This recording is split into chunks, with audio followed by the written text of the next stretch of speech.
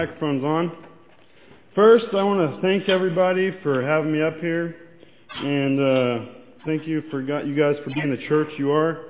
I just want to say that you guys are truly blessed to have a pastor like Seth. I've known Seth for about 2 years, and I used to attend church here on Sunday nights when he was downtown off of Main Street. And getting to know Seth has been a wonderful pleasure, and I hope that you guys will follow after his example as he follows after Christ. And I just hope you guys know how wonderful he is, and I just want to open this up in prayer. Dear Lord, we come before you, and we just thank you for everything you've given us. We thank you for what you have not given us, Lord. I just pray that as we come before you today in worship and study of your word, I just pray that you would show us what we need to hear. You would show us what we need to see. I pray that you would help us walk this Christian life, that we would live unselfish lives. I pray that we can see that in the life of Paul the Apostle. I pray that we can see that in the life of Christ Jesus. Lord, I just thank you for everything you've given us. And I do want to pray that you would be with Seth today as he's introduced to Life Point. And I just pray that goes well, and you would be with him. And Lord, I just thank you for everything you've given us. Just be with us today. Be with everyone out on the roads as it's raining and the weather's wet. And I just pray this all in Jesus' name. All right. Who here knows anything about the book of Philippians? Anybody? Know anything? Raise your hand. Come on. If you know something. All right. Little redhead down here. It's Noah's sister. What do you know? Somebody?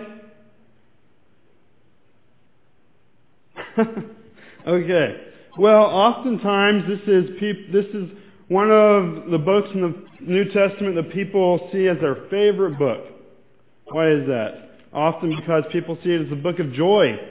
They see the word joy is used over 20 times in variant ways.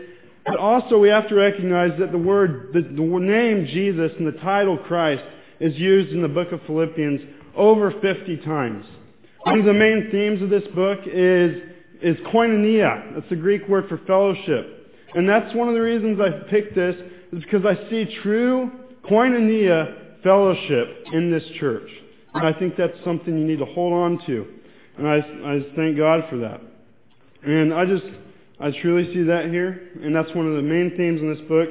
But the book of Philippians has a rich history. It begins with a man called Philip II. He was able to organize great groups together and to rally people behind a purpose. As he was gathering his military together, he needed money. As we can imagine, it's expensive to put a military together. So in all the areas around Macedonia, he starts to annex all the gold and extract all the gold.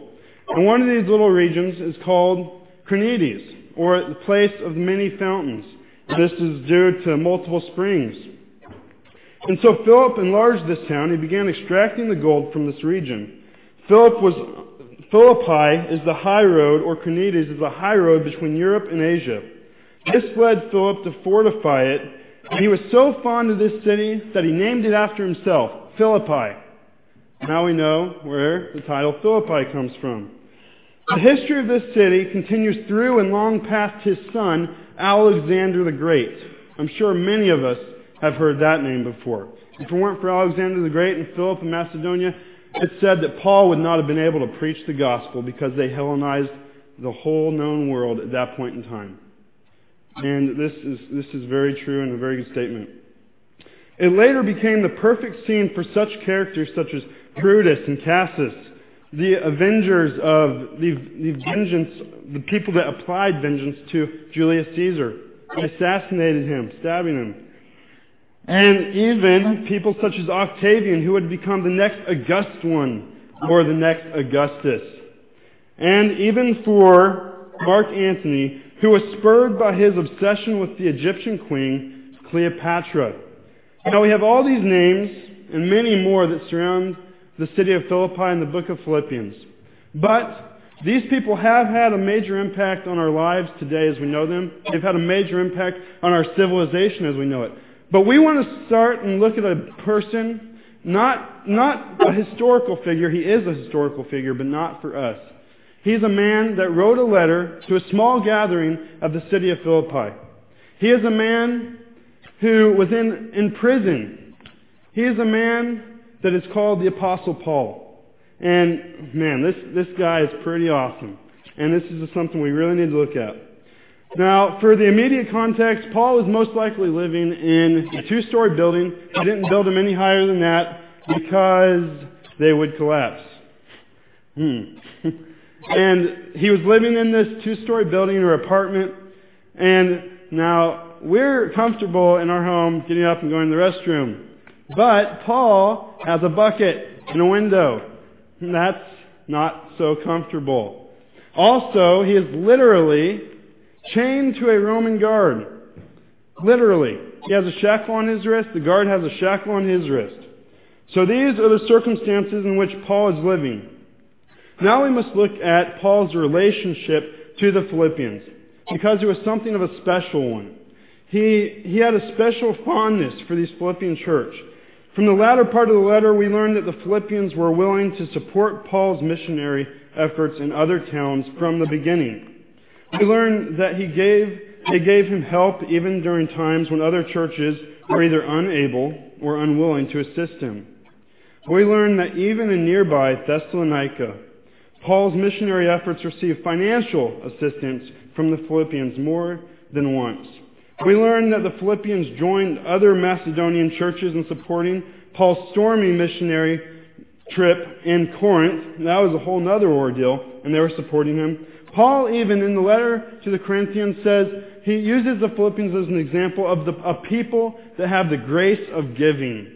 No, what a title! What an example! Paul uses them as an example. I want us to think about that for a minute. As a people that have the grace of giving. That's something to be said of these people right there. Also, we learn that all this generosity, moreover, came not from any abundance of resources, but from poverty. 2 Corinthians 8. Man, does this say something about why Paul holds these people in high esteem? And why they're special to him? During a time of often difficult relationships with his other churches, Paul must have valued this tangible and this sacrificial support of his efforts to proclaim the gospel, which he loved so very much, of genuine friendship. Now to the text. Paul's chains of progression. Now, I was thinking about this morning as I was studying this a little bit more. And when we see chains, what do we think? Enslavement. When we see people in chains, what do we think? We think they're not going anywhere. They're chained down. Right? Well, God used Paul's chains as a means to progress the gospel of Jesus Christ. In the same way that people viewed David and Goliath. This is what I thought about. David and Goliath. Everybody saw David, this little man, this little teenager, not even 20 years old. And then they saw this Goliath, this huge giant, almost 10 feet tall. Humanly speaking, there's no way. Right? This guy's coming at him with a sword and a spear. And David's got what? What does David have? A sling and a stone? That in itself is pretty crazy. All right, so finally to the text. Philippians 1:12 through 20. Now I want you to know, brethren, that my circumstances have turned out for the greater progress of the gospel, so that my imprisonment in the cause of Christ has become well known throughout the whole Praetorian Guard and to everyone else, and that most of the brethren, trusting in the Lord, because of my imprisonment, have far more courage to speak the word of God without fear. Some, to be sure, are preaching Christ, even from envy and strife, but some also from goodwill. The latter do it out of love, knowing that I am appointed for the defense of the gospel. The former proclaim Christ out of selfish ambition rather than from pure motives, thinking to cause me distress in my imprisonment. But then, only that in every way, whether in pretense or in truth, Christ is proclaimed. And in this I rejoice. Yes, I will rejoice. This will turn out for my deliverance through your prayers and the provision of the Spirit of Jesus Christ, according to my earnest expectation and hope, that I will not be put to shame in anything, but that with all boldness Christ will even now, as always, be exalted in my body, whether by life or by death. Oh, I love this scripture. It's pretty amazing. The Apostle Paul is a pretty amazing guy. Now we have to realize that in the ancient letter, they would do the salutation, introduction, the body, but these Philippians were worried. They were worried about Paul. They had a deep relationship. They were supporting the apostle. And Paul's in prison, and they're worried about him.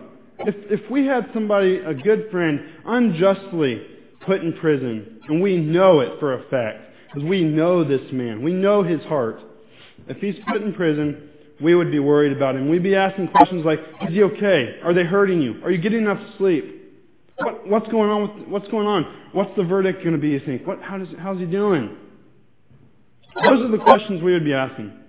And don't you think that what do you think Paul would be asking in this situation? Would he be saying, oh man, when am I going to get out of this stinking cell? When am I going to get a real bathroom? No, Paul immediately diverts the attention to the gospel. Immediately. He does not focus on his personal circumstances, but he focuses on the progress of the divine gospel.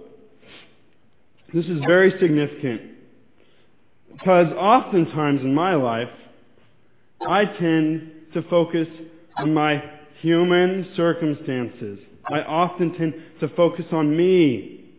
I focus on my things, myself, but not Paul, not this great apostle. What's he do? He focuses on the divine gospel, not his human circumstances. This is very significant. How can being chained to a Roman guard mean progress for the gospel? Well, this is another thing. I thought about this a lot. Now, I can just imagine this Roman guard, as we said before, Paul's chained to a Roman guard. I can imagine this Roman guard coming up with his chains and the shackles, slapping that thing on Paul's wrist, slapping it on his, and the guard going, oh, I've got you now, buddy. You're under my supervision. Oh, man. I can just imagine Paul saying, oh, you're under my preaching now, buddy. Oh, can't you just imagine Paul saying something like that, doing something like that? You're under my preaching now.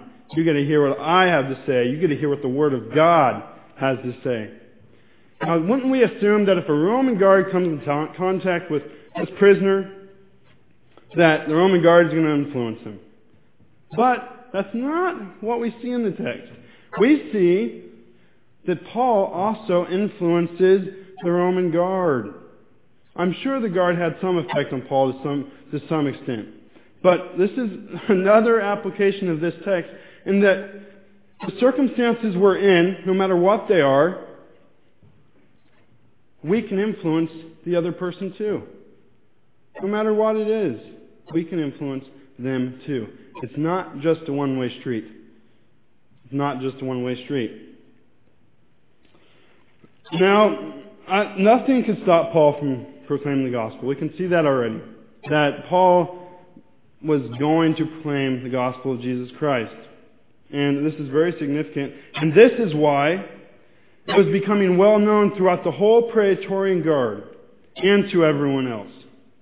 How is this becoming well known? How is everybody finding out about this prisoner, this Roman citizen who was indicted for preaching the Word of God? This Roman citizen who is still preaching the Word of God, even though he's in prison, even though he's chained to a Roman guard. And what's all this business about the Praetorian Guard and the gospel? Well, the Praetorian Guard were the Snap, crackle, and pop guards of Paul's day. They were the special forces. They were the individuals that personally guarded the king, the emperor. These were the individuals that were tough and gruff and rude. These were the last people you would expect to accept the gospel of Jesus Christ. Isn't that's kind of how I see it. And I think that's how Paul saw it. These are the last people that you would expect to see that from. And I can just imagine these guards coming in, and some of them saying, "Oh, I got to go in there with that guy again." Somebody, those people, they go on, and talk about the same thing over and over and over. And at times we're just like, oh, I have to admit I do this every once in a while. That every once in a while I go, I really don't want to go listen to them right now. I'm really not in the mood. I really, really don't feel like that today. I can just imagine that some of those guards were thinking the same thing. But I can also imagine some of those guards saying, man, what's this guy talking about? Is this real? All this talk about this man from Jesus of Nazareth. All this talk about this guy that was crucified. All this talk about this guy that resurrected. Is this real? I can just imagine some of those Roman guards getting a spark of interest and being excited to go talk to Paul again. Can't you? I can. I can just imagine that. And Paul he will witness to them and he will speak the word of God boldly to them. And I can just imagine this. The guards rotated every 6 hours.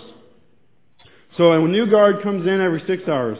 Now these guards, I'm sure, no matter how their feelings were towards Paul, they went home and talked about this Roman citizen. Paul's case was peculiar. He wasn't in there for a regular crime. He wasn't in there for murder or theft. But he was in there for preaching about this guy that died. He was taken in for some odd reason. Why is he even in jail? That's what some people were thinking. I'm sure these guards went home and told everybody else, told their family, told their friends.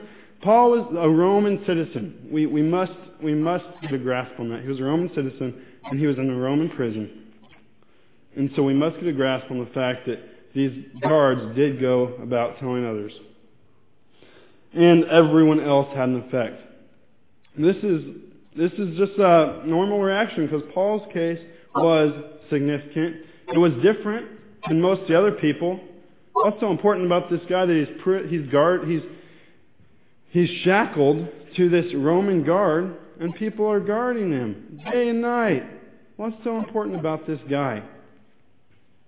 Now, we see that in Paul's circumstances, while he's chained to this Roman guard and all this jazz, we can see that this doesn't look like it's progress, does it? We can see it in retrospect from reading the text that it did create progress. But in human terms, in the way we look at things, would we say, oh, that guy got put in jail? Yeah! There's going to a lot of progress is going to come from that. Human terms, humanly speaking, is that how we look at things? I don't. I don't know about you guys. You probably do. But I know most of the time I do not. This is significant because it shows that God's ways are different than our ways. God works differently than we do. Isn't this true? Yes, it is. We see a situation and we say, oh, that's a failure. We can even try and rationalize it in some way that, oh, maybe something good will come of that.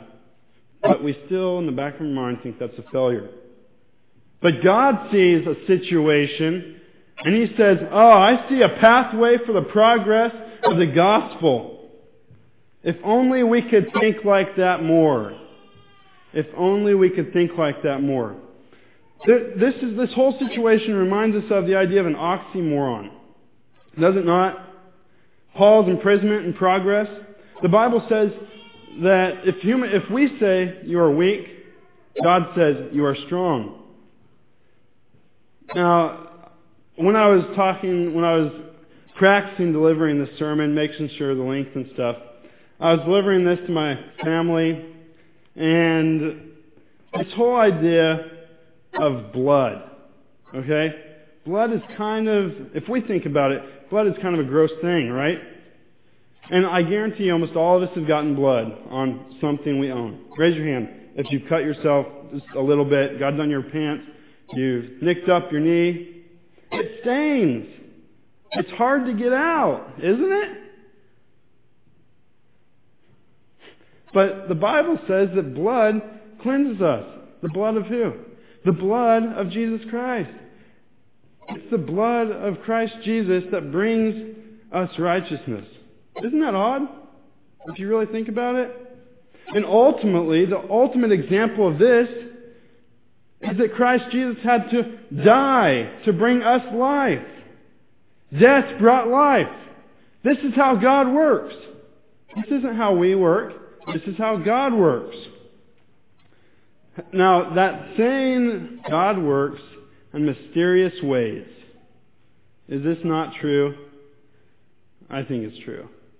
God truly does work in mysterious ways. His ways are different than our ways, and we just cannot fathom the way God works. Now, before we move on to the next section, I want to really think about this. When Paul opens his letter and he says, "Now, I want you to know, brethren, that my circumstances have turned out for the greater progress of the gospel." Let's really think about this. Paul was in prison. We've covered this a lot already. But how do our circumstances, how can that further the progress of the gospel? How do we handle trials? How do we handle suffering in our life? Because we can learn from this text that obviously how we handle trials, how we handle suffering, has an effect on those around us. In the same way that Paul, how he handled his situation, his scenario, it had a major impact on those guards. And it says everyone else. Whether they were all coming to Christ or not, it still had an impact on them. So how we handle our situations, how we handle trials and suffering, does have an effect on others. You choose how you're going to handle the situation you're in today or tomorrow. No matter what it is, how you handle a situation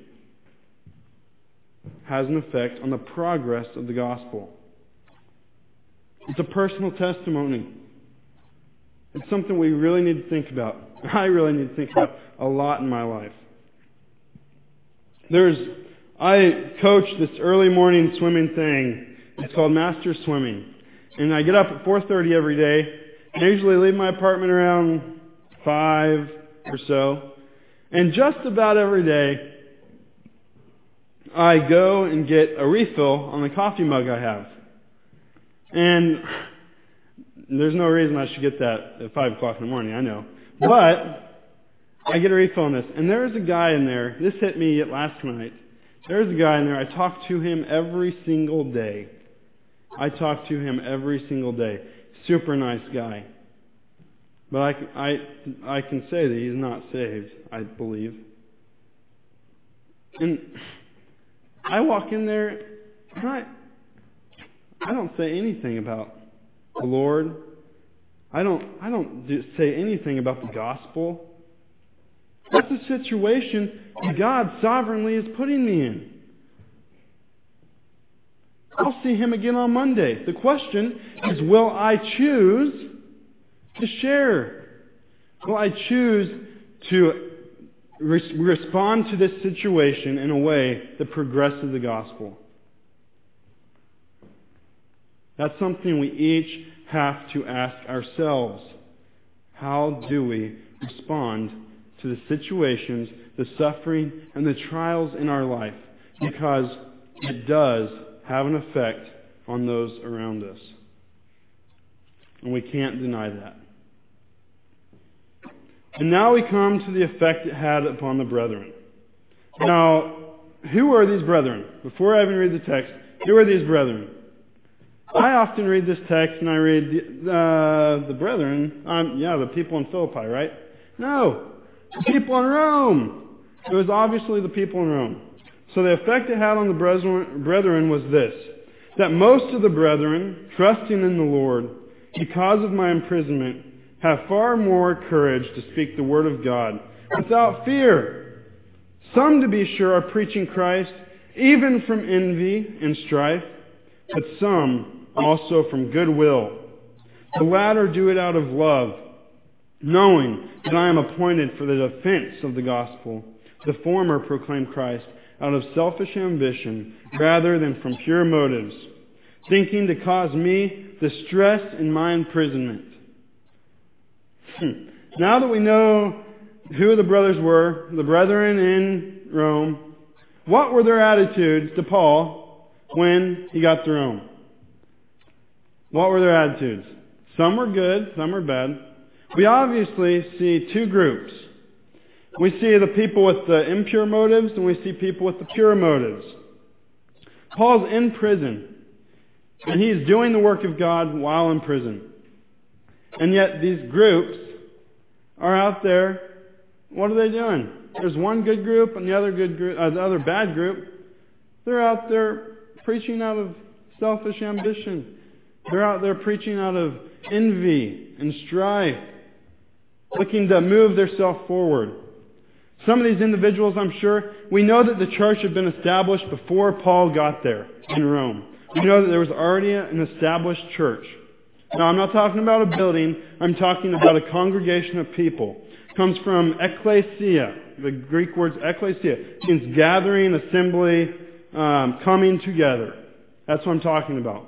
Now, we can assume that there was already leadership. We can assume that there were individuals who took on the role of preaching, teaching. We can assume that a lot of them were witnessing. We can assume that people were set and they were rotating, maybe houses. Oh, yeah, we'll hold it tomorrow, your church, your house. Then the next day, the church will be at my house. But what were their attitudes to Paul when he got there? This man of God comes into Rome, and we know as soon as he got there, he begins to proclaim the word of God. What were their attitudes towards him? Were they, Paul's here, let's go help him? Or were they, Paul's here, you're not going to talk about me as much. Oh, Paul's here. Can't you just imagine that? I mean, whenever people come into my life, new people, sometimes I do the same thing. Even though it's completely different than this, I know, but I can just imagine these people. You know, oftentimes I refer to Billy Graham because I look up to Billy Graham a lot. He's a pretty amazing man, and he's done a lot for the progress of the gospel. Okay? I look up to him, and I read about him, and I study the revivals and the events that took place in his life, and I see those, and they inspire me. They drive me, they motivate me to want to do more. But the question is, why do I want to do those things? Why do I want to do what I do for God? The first half of the verse says that most of the brethren, trusting in the Lord because of my imprisonment, have far more courage to speak the word of God without fear. Those are the good guys. Okay? That's a pure motive of Billy Graham inspiring me to go and do the work of God for God. And then the second half, some, to be sure, are preaching Christ even from envy and strife. The latter do it, but some also from goodwill. The latter do it out of love, knowing that I am appointed for the defense of the gospel. The former proclaim Christ out of selfish ambition rather than from pure motives, thinking to cause me distress in my imprisonment.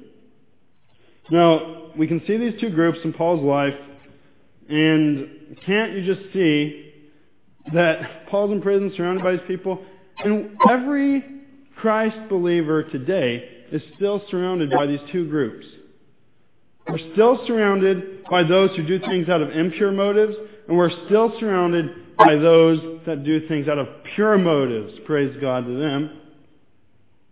And this is not just outside the church. This is within the church also, isn't it? Some would say, oh, if they're in church and they're doing the work of God, there's no way they're doing it selfishly. It happens. Believe me. It happens.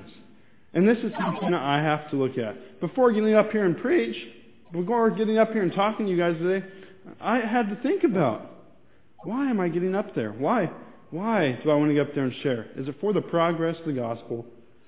Or is it so that I'll be in front of people talking and have authority? It's something we need to ask ourselves every day. And finally, when we see these two groups, we need to ask ourselves, how do we handle these two groups in our lives? What is the effect they have on us?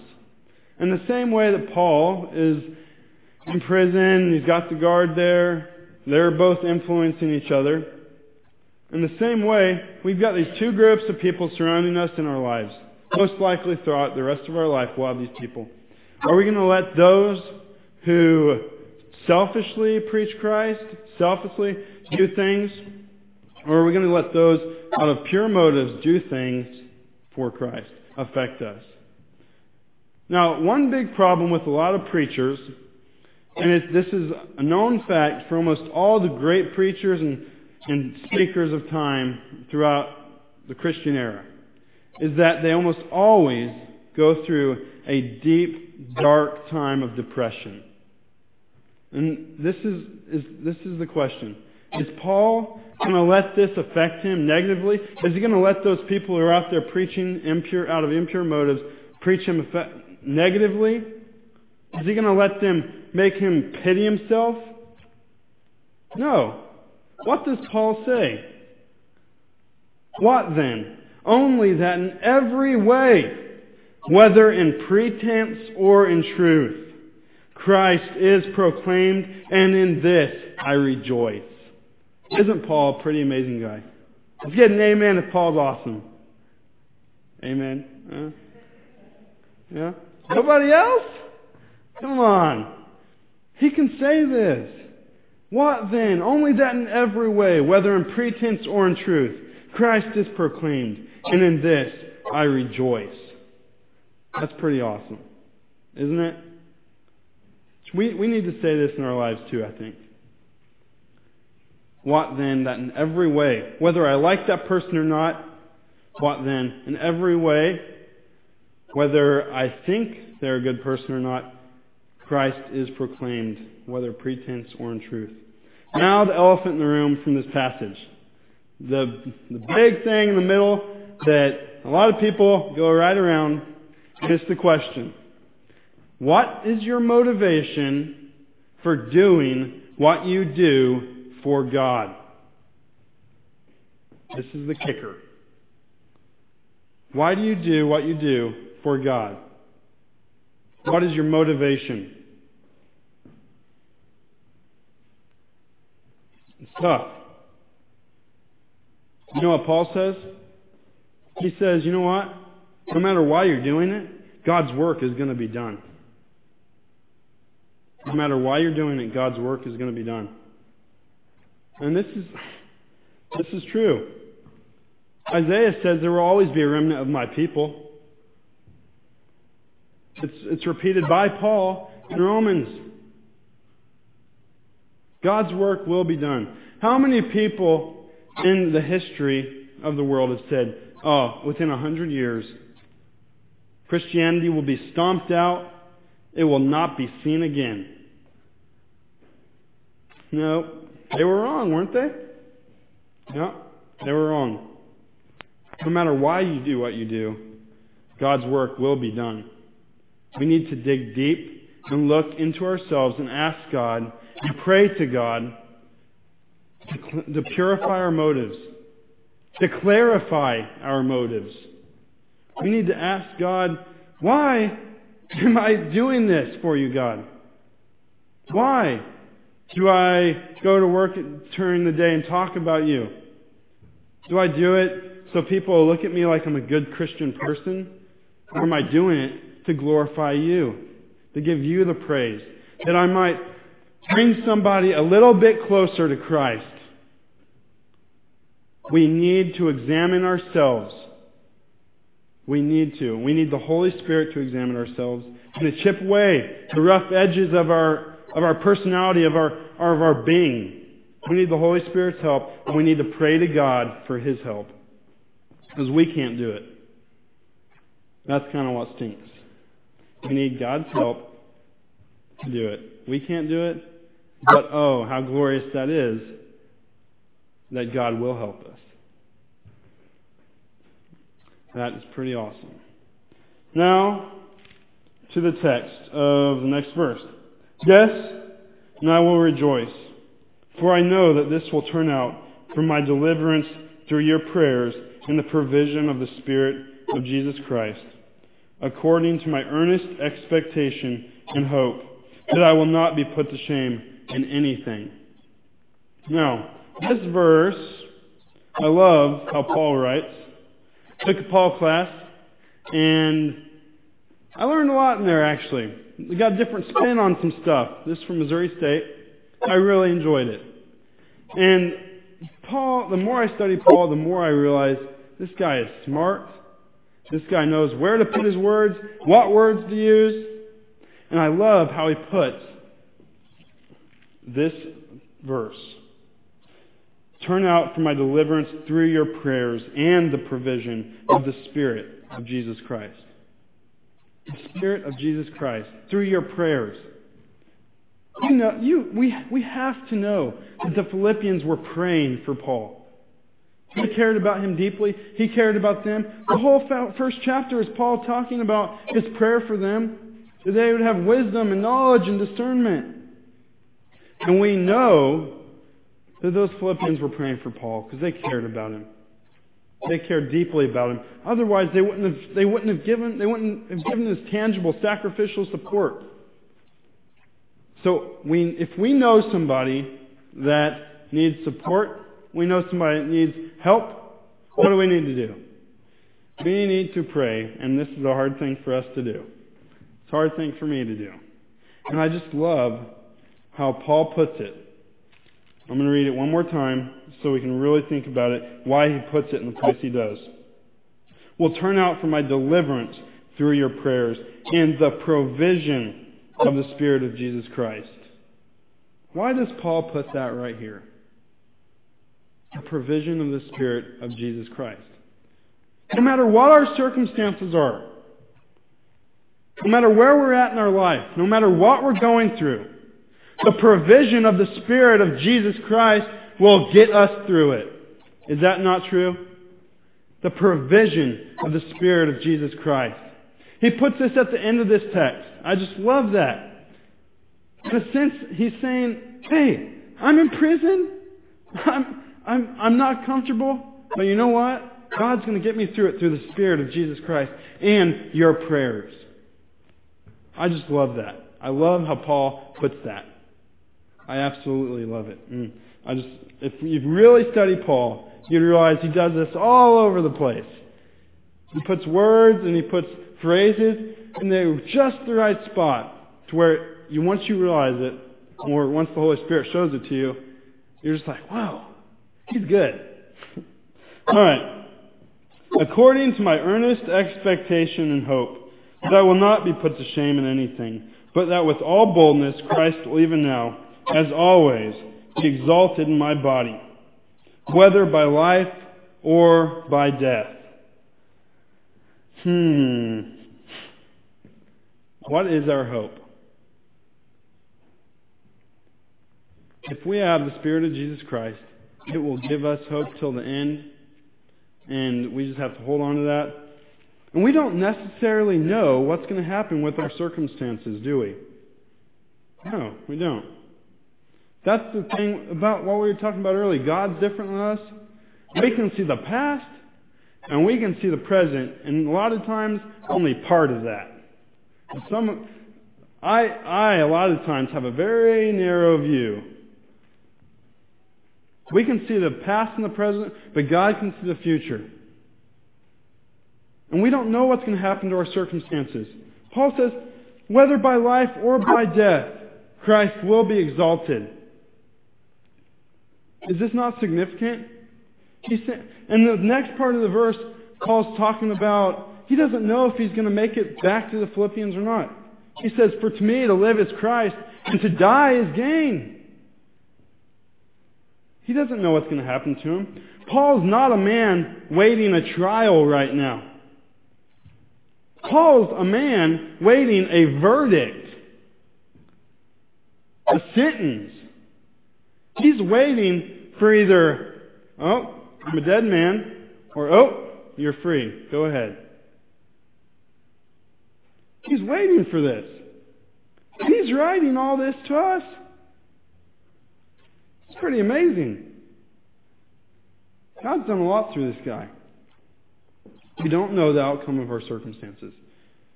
So we need to pray, rely on the Spirit of Jesus Christ, and have an earnest expectation and hope. Now this whole thing with, I will not be put into shame in anything.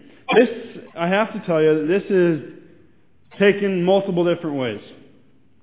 Some say that Paul is speaking here of, he's not going to be shamed on his earthly sojourn at all. He won't be put to shame in anything. The reason he's saying that is because he doesn't think he's going to be executed. So, that's one view. The other view is that Paul here is saying that in his eternal viewpoint, when he stands at the judgment of God, he will not be put to shame in anything. I want us to back up to verse 1:11. Having been filled with the fruit of righteousness, which comes through Jesus Christ to the glory and praise of God. One more verse back, my apologies. So that you may approve the things that are excellent in order to be sincere and blameless until the day of Christ. The day of Christ. What is this? The day of Christ. Paul uses it a couple times in this letter. In the New Testament, the word for second coming often used by Paul is parousia. And this word denotes a second coming, presence, be here again. The day of Christ. It almost denotes this whole idea of appearing before Him, a judgment. Okay? Now, I'm not saying that's how I'm taking this verse, but I think it can be taken both ways. Paul's saying, whether I die or whether I live, I'm not going to be put to shame. I know what I'm doing. God's shown me what I'm doing. This cause is in Christ. I'm not going to be put to shame. And then finally, the last verse, the second half of the last verse says, "Be exalted in my body, whether by life or by death." Now, I'm not much on changing Scripture, okay? So I'm not trying to change this or anything. But couldn't this read, "See that with all boldness Christ will even now as always be exalted in my body, whether by wealth or by poverty. Christ will be exalted whether by comfort or persecution, whether by sickness or health." I think Paul would agree. I truly do. Now, there are a few principles, as we're closing, that I think are very important that we recognize. The first is that the progress of the gospel of God is more important than our circumstances. We have to recognize this. We have to be willing to put ourselves aside for the progress of the gospel. The second is that God works through our circumstances. This is notable. This is noticeable throughout the entire text, isn't it? Paul's in prison, yet the gospel's progressing. This is very noticeable. That's the second principle. The third is that we must live a life exalting Christ because we don't know what our circumstances are going to bring. We must live a life exalting Christ because we don't know what's going to happen to us tomorrow. We don't know what's going to happen to us when we leave this building. We must exalt Christ in everything that we do. He must be the center of our world. Now the next thing it's just a little illustration. And I wanted to share this with you because I really think it ties in well to this whole text. And the reason that Seth and I have been getting together a lot lately is that we're trying to plan these, like he said last week, open air speaking sessions where we're going to give messages out in public. And we've been trying to work on the idea of setting up an old style revival. And how do we reach this community? How do we reach out and show them the love of Christ? All right, the example, the illustration is that imagine a man who puts a lot of work into a box. And he does all the work. Then he fills it with dynamite. Okay? Uh-oh. Where are we going with this? He fills it with dynamite, and he even makes the dynamite everything that goes with it. He puts it in the box about the size of that speaker. Okay? Then he takes it into a room with hundreds of people. What's going on here? Okay? And then he lights it, and it explodes. Is that going to have an effect on everybody? Yes, it's going to have an effect. And it's going to have a lasting effect on each individual in that room. Now, this whole thing, I truly believe through this text we can see that this is why the Apostle Paul would say, "For I am not ashamed of the gospel of Christ, for it is the power of God unto salvation to everyone that believeth, to the Jew first and also the Greek." Romans 1:16. Now this word, the power of God unto salvation, comes from the Greek word dunamis. And this is where we get our word dynamite. Okay? It's pretty cool. But in the same way that box would have a lasting effect on everybody around them, the gospel is the power of God unto salvation. Okay? God put a lot of work into the gospel. He gave His Son. He sacrificed Jesus Christ on a cross. He had a lot of work into this. Did He not? And that is the gospel. That Jesus Christ died for our sins on a cross, rose again to bring us life. This is the gospel. It's a little more complex than that, but not much. In the same way that box would have an effect on all those hundreds of people in that room, if you allow the gospel to be unleashed, if you constantly put it in contact with people, it is the power, the dunamis, the dynamite of God's salvation to everyone around it. And we have to do that. It's our duty. We need to share Christ. We need to reach out. Do we not? I believe we do. I think God's Word would agree. And that is Philippians. Let us pray. Dear Lord, we come before You, and I just thank You for Your Word. And it is so amazing, the people that You use. It is so amazing that You can use the Apostle Paul while he is in prison, while he has chains. Lord, we just pray that You would use us. You would work through our circumstances. We pray that in our circumstances we would respond well in a Christ-like manner that would exalt Christ, whether by life or by death, and that we would have this attitude of Jesus Christ and of Paul for the progress of the gospel. Lord, I just pray that You would work in our hearts. I pray that we would take from this message what You want us to take. I pray that the Holy Spirit would hold on to what it is You want us to learn from this message and from Your Word. And Lord, most of all, just thank You for the gospel. I thank You for the sacrifice that Jesus Christ made on the cross. And Lord, I just thank You for every single thing You've ever done for us. And let us take to heart the illustration Let us unleash the gospel upon Springfield. Let us draw people closer to you. And I pray this all in Jesus' name. Amen.